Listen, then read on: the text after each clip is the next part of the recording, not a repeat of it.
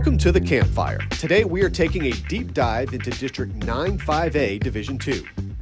The teams in this district are Dayton, Marshall, Willow Ridge, Galena Park, Nederland, Port Neches Groves, Santa Fe, and Texas City. Let's start off by analyzing these teams in our film session.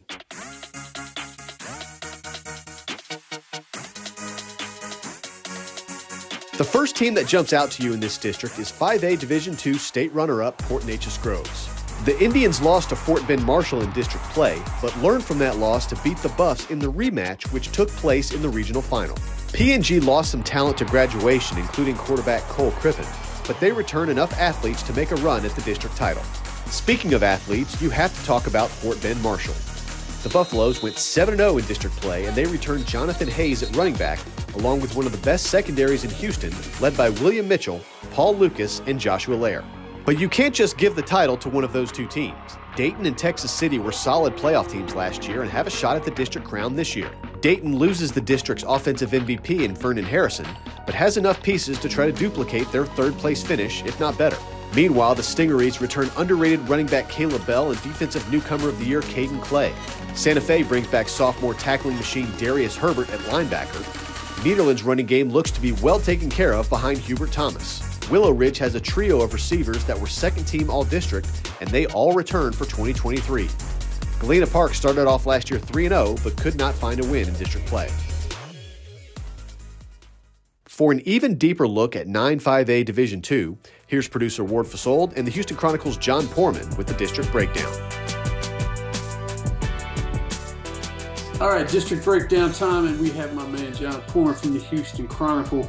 John, we're talking 9-5A Division II. We always talk about Fort Bend Marshall and usually everybody else, but we got a team in this district that made it to the state championship game, and it wasn't Marshall. So it seems to be a little bit more powerful than maybe I gave it credit for last year.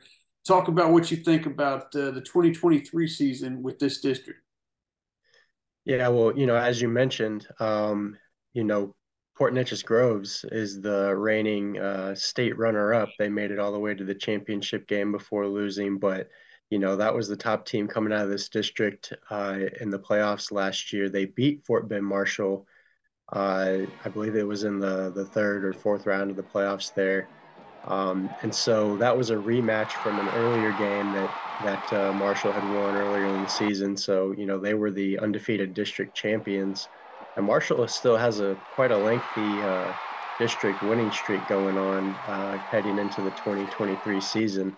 I think that once again, it's going to come down to these two teams. Port Neches Groves obviously had an amazing postseason run and got some magic going there in the playoffs, but make no mistake, Fort Bend Marshall is going to be back. They've got, plenty of great athletes down there. They have to replace some key pieces on both sides of the ball, notably quarterback Jordan Davis, who stepped up as a senior and really played well. Receiver Jacoby Banks, who's now at the University of Houston. But they have some other guys on that side of the ball. I'm looking at a couple of wide receivers, Andre Feast and Caden Ferguson, who are already garnering Division I offers. They're going to be juniors in the fall.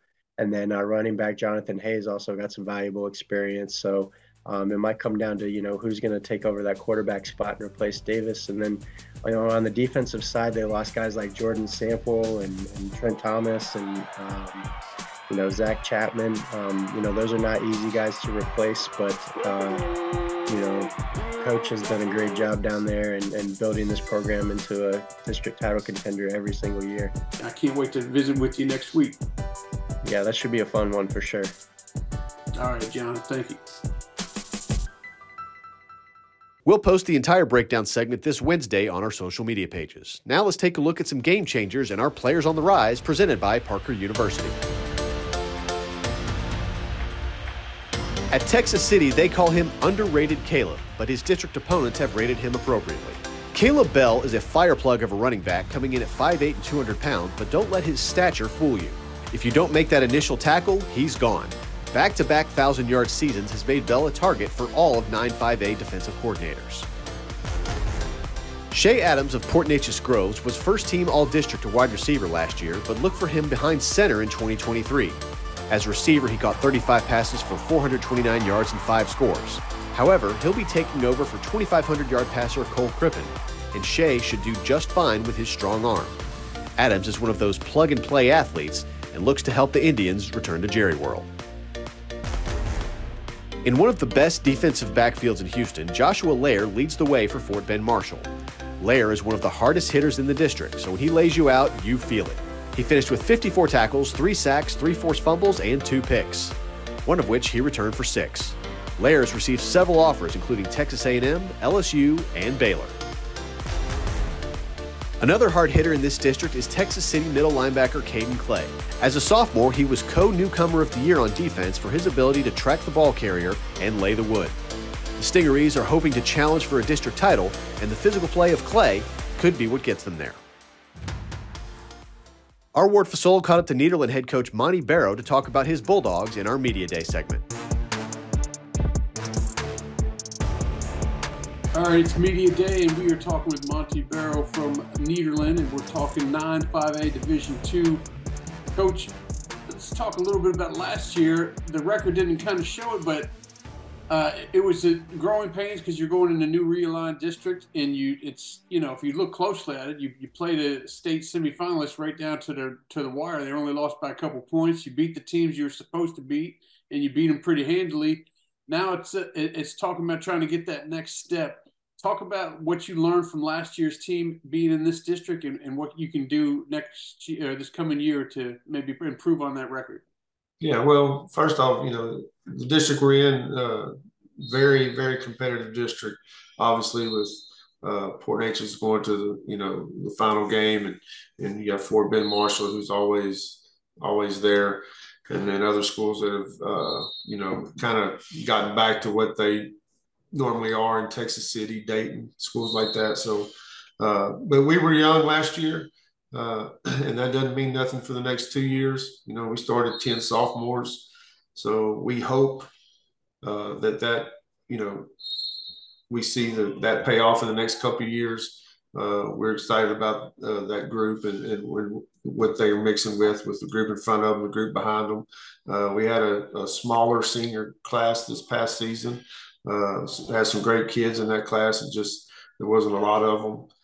So that's why that was the youth. It wasn't about trying to build for the future. That's just that was what we had, and that was the players we had, and they were good football players. But being your first year on Friday night, and especially in Texas high school football, is not an easy task.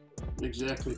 Hey, I appreciate you joining me today, Coach, and good luck. I know we're 4 months away, but good luck when the season comes around. Let's try to get some more wins on that ledger. I appreciate you. Appreciate it all every time. You can catch the entire interview Friday on our social media channels. That's going to do it for this week's Campfire. Next week, we dive into 10-5A Division II. Until then, have a great week, everybody.